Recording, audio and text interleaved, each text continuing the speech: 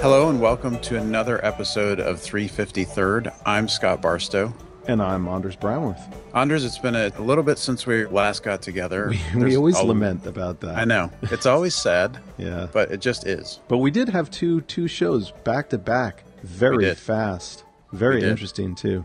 The summer months has brought vacation and all sorts of other things. And anyway, here we are. Yeah, that's the way it goes. That's right. So what are we talking about? One of the things that I think is really interesting is with the advent of Bitcoin, and we've talked a lot about Bitcoin on this show. Obviously, you work at Circle, which is a cryptocurrency company, and I've started thinking about the idea that we have the Bitcoin network, which is really the first really solid implementation of a decentralized financial network, just for lack of a better, to make it really simple. Sure. But the problem, the fundamental flaw with the Bitcoin network is that I would argue, is that it's riding on a network that is still, while decentralized, still controllable by states or private companies. Not private companies, but states, but private entities would probably be a better way to say that. And what I mean by that is, the U.S. government still wields a lot of control over the internet upon which the Bitcoin network depends. True. And the same could be said of the Chinese government and any other nation state. Mm-hmm.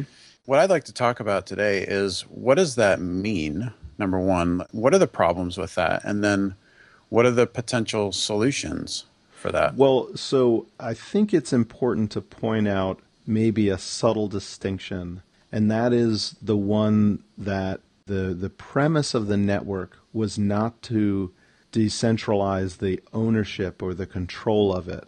But and by the network, just to clarify, by the network, we're talking about the internet, correct? The internet, right. It was created to decentralize the flow so that if, some kind of nuclear warhead blows up in some part of the country, the packets would automatically find a way around that rather than, not knowing where to go. That was the technical thing that the network was trying to accomplish. It wasn't trying to accomplish a decentralized, certainly not ownership, but a control.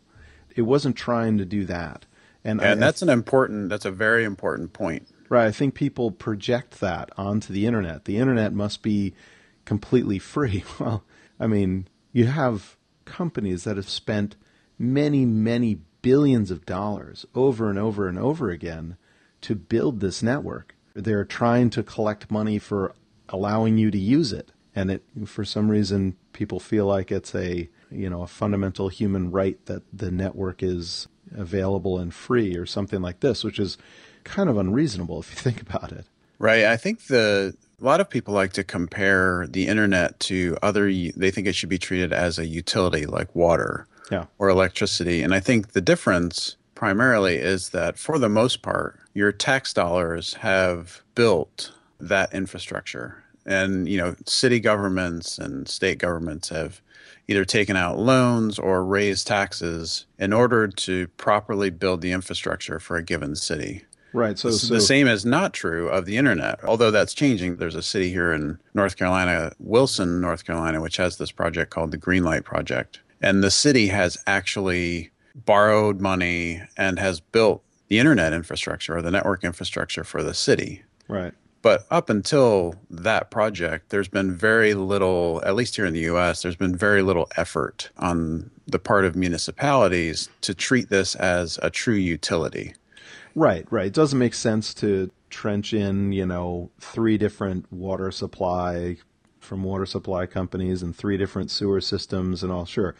Maybe there are more than one ways of getting internet where you are, but in many parts of the country, at least in the U.S. here, there are monopolistic systems. You have one opportunity. If you don't get it through, Comcast or something, you're not going to get the internet. I suppose you could do it over your phone, but that might be cost prohibitive. I don't think it really changes the fact that there is a single ownership or controls, whether it's the government in the area or some company that has either an artificial or real monopoly for whatever reason is still the single point of control. And wouldn't I look at networks that have been built by, people taking a Pringles can and making Wi-Fi antenna out of it, a super long range Wi-Fi antenna to the tune of well more than 10 kilometers, and building these long span networks from building to building and city to city, certainly in rural areas, very much farther, like on the order of 50 to 70 kilometers using Wi-Fi. So unlicensed data carrier that's unlicensed. In many cases, sort of these homegrown networks appear and you're able to span these. Now that's like a truly not controlled by some, large entity network. Correct. I'd like to also talk about a friend of mine came up with an idea to allow a way for smartphones to talk over the public unlicensed radio spectrum. So she's made this thing called GoTenna. If you go to GOTENNA.com, you can see these little things. They're like a little device, and they connect to your phone via Bluetooth, and then they just transmit, within a 5-mile radius or so, and you can talk to other people who have the device and create data connections and do all kinds of interesting things. But it essentially allows you to be totally off of the infrastructure, be that because the infrastructure is controlled in a way you don't like, or because there's been a storm, there's no services, or you're just out in the middle of nowhere and there is no service anyway. So there's some interesting other examples out there, none of which are predominant, but some interesting controlled examples out there. What do you think about the whole idea of what we've seen over the past 2 to 3 months, and we haven't talked about it yet on this show, is the raging debate about net neutrality, which has really the pointy tip of the spear on that is really Netflix and Comcast.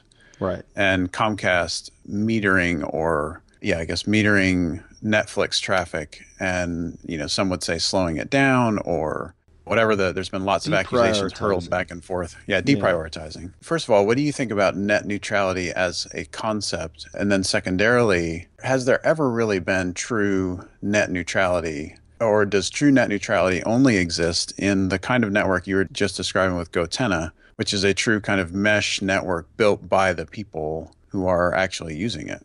Yeah, I think GoTenna is really not meant to mesh out more than direct communication from one device to another that can directly hear each other. They don't go hops.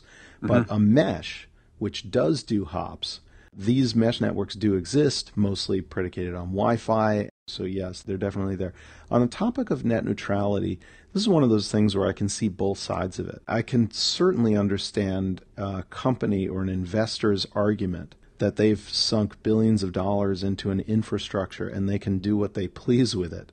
It gets a little muddy when you realize that in some, maybe many areas, those entities have been given pretty much a monopolistic opportunity to exercise in a market. So then you start saying, well, all right, yeah, you did sink the money in, but you had no competition. So it's not like the consumers in that area have another option they can just switch to if you decide to meter up or deprioritize or whatever you're going to do. I see the consumer argument and I see the big investors argument. I suppose the vote is out. I certainly know which way I would like it to go. I don't like it when people are messing with routing priorities or completely cutting things off or severely limiting or hot potato routing certain networks. I mean, this kind of thing it taints what should be a blind medium. It shouldn't know anything really about the traffic that it's serving. It should just serve the traffic. Because I think if you look at some responses to having the Napsters of the world essentially route the music industry, one of the responses was, well, why don't we just tack on a fee and give it to the music producers? And it just seemed like the wrong way to go about it. And that's not the way. You don't just tack on a tariff for some specific industry that happens to be the one being run over right now by disruptive technology, because tomorrow a completely different industry is going to be run over by disruptive technology. And if you let the industries figure it out, generally they're going to come up with some way to make a profit. They're going to tailor their service. And obviously the music industry still exists. It looks very different from what it used to. There was a large sort of middle piece that sort of dropped out, middle management piece maybe that dropped out. But the music industry is alive and thriving, even in the world of the internet. They were able to do it. In some degree, I can say, well, Netflix can figure something out. Well, probably less likely because they probably have fewer options. Maybe the way is to get a Google Fiber-like project going, kind of spur that type of an idea on everywhere and fight against a monopolistic license and let there be many options and then let the companies compete actually on the quality of the service. Yeah, I think the main problem that I have with the current state of things as it pertains to net neutrality is that you have content providers, i.e. Comcast, AT&T, Time Warner, all of the big infrastructure companies are also some of the largest content providers. Mm-hmm. So therefore it's not just that Comcast has built this great network. They need to be able to regulate the traffic on that network because for whatever reasons, whether it's performance or whatever, what's happening is that they're metering Netflix because Netflix is directly competing where they make all of their money, which is on the content side of things. That's where it creates this sort of unfair advantage, if you will, for companies like AT&T and Time Warner and Comcast because they can prioritize their content on the same network above a company like Netflix. Mm-hmm. In my mind, that's where they have this sort of unfair advantage. Now, you could make the argument that Comcast paid to build out the network, so they should have the unfair advantage. Mm-hmm. However, as you said, what's next? What decision do they get to make next because they're sitting in the middle? Yeah. It's also, if they just made the network and competed from day one with other companies trying to just make networks, then I would be much more open to this. The problem is, in many places, they've been given a monopolistic license. Correct. So it is not just a company building a network. It's a company building a network with no competition. So they can effectively not really have to listen as long as they deliver some basic level of service. And let's be honest, in the United States, the network is almost laughably slow compared to what you can get in the rest of the first world. And I don't know if slow is the only thing that matters. This is probably not. Probably many other things matter, but I'll just throw that out there as an option. So what's left? It seems to me a far cry to assume that a Wi-Fi mesh network the size of, the United States would show up. That it's just the technology can't support that. In order to support that, it would need a lot of infrastructure build out, a lot of repeating, take a lot of work. You really need a much longer range radio technology to kind of do something like that. Yeah, and as soon as you do that, then you're right back in the same game because let's say that we actually go that route and have this alternate network, whoever spends the money to build that network will then sort of be in the same position that the ISPs are today, which is that, look, we spent all this money up front to make this mesh network thing work. So we get to control what happens, or potentially they could. Right. Well, here's another idea, and this is put forward by a friend of mine.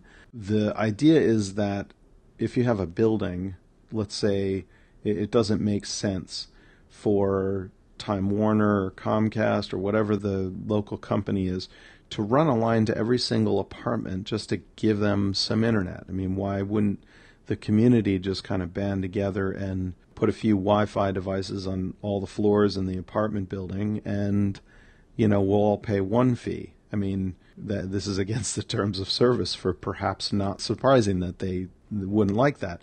But if a community were to start there, what I'm suggesting effectively is a grassroots effort where communities come together and say, okay, like you were saying with Wilson, North Carolina, it's going to be the local community coming together and paying for the infrastructure. And that implies, like, if it breaks, they pay just like you pay somebody to fix the water pipe, the plumbing. If the plumbing breaks, you pay somebody to come in and fix whatever the infrastructure is. And then the infrastructure is totally up to you. You can use Wi-Fi, deliver fiber to all the apartments. Who cares? Whatever. And then go one step farther than that. Now the building is kind of community internet. So then the sidewalks, let's say the sidewalks, who pays for the sidewalks? Well, they're paid for by the municipality in the area. Why wouldn't you run lines, just run some fiber down the streets and pay for it the same way? If there's a fiber line cut, then it's the municipality that brings in the guy to come, the fiber splicer to come in and fix the thing, and everything goes on from there. And then that's just one more level up. And you keep leveling like that, and eventually you have backbone providers. It just turn into backbone providers eventually. And then I think the logical thing that happens next is the traffic between two cities or between two areas starts to ride over a different network that's controlled. Maybe it's even built and paid for by the municipalities involved. And traffic, so if I want to talk to somebody in, if I'm in Wilson and I want to talk to somebody in Raleigh and those two cities have paid to connect, then that's a part of your city taxes, or who knows what that looks like. Right. But it's a different feel when it's a true utility. And I think people think that's what it is today. Yeah. And just have it. It's not the way the network was built. It's not the way it was thought about. Yeah. And so it requires starting over if that's what we're going to do. Yeah. Agreed. Yeah. I mean, I think it would be very, very interesting. And I think if anything is going to happen of significance, it's going to be something more like that than it's going to be fighting the net neutrality fight and coming out the other side with some reasonable system or setup. It seems less likely. We'll see. As I said, I can see both sides of this. It's not a cut and dry, shut the book kind of issue for me. I can see why the arguments are being made, and certainly know where I'd want it to go, but it doesn't seem like there's an obvious way that this is going to fall at this point, for me at least. Yeah, I think the thing that we have to keep in mind is that even if the ISPs lose the so-called net neutrality battle, there's still things that those companies can do on their network that we'll never know about. And I'm sure they've been doing them since the beginning of all of this. They've got so much capability inside the network to determine what goes where and how fast it gets there and all of those kinds of things. I think it's unrealistic to think that they will just roll over and not do what's in their best interest. Yeah. I think the profit motive is so strong, and let's be honest, they're under threat from all sides. If you look at what's happening in mobile, they're not really able to handle it. There's data offload happening on the mobile side. The margins are quickly evaporating on that side of it, and so you've got this price pressure everywhere. Yeah, and so they have to have the profit motives strong enough to suggest that they must look for ways to monetize the network. Mm-hmm. That may not be in the ways that we all think it should be. And I think that's where the opportunity then comes, assuming we don't have the monopoly you were talking about, or that there's an alternative for the city or someone else to step in and say, hey, look, here's a different way to solve this problem. Yeah. Until that happens, I think we have to be realistic. Yeah, agreed. So the friend of mine that proposed this alternate network ideas, a guy by the name of Bob Frankston. You can see more about him at frankston.com, FRANKSTON.com. And he's a really interesting guy. He came up with VisiCalc with Dan Bricklin. Oh, wow. Yeah. Good guy. He lives in Newton, the area around here. So really, really interesting idea of how you can essentially rebuild a network from the grassroots, from the bottom up. He's got a good Google talk on it, actually. Pretty interesting. We'll include some of these references in our show notes. Please check them out. And we'll also include some additional links that got us started talking about this subject. Sounds good. Till next time. Thanks for listening.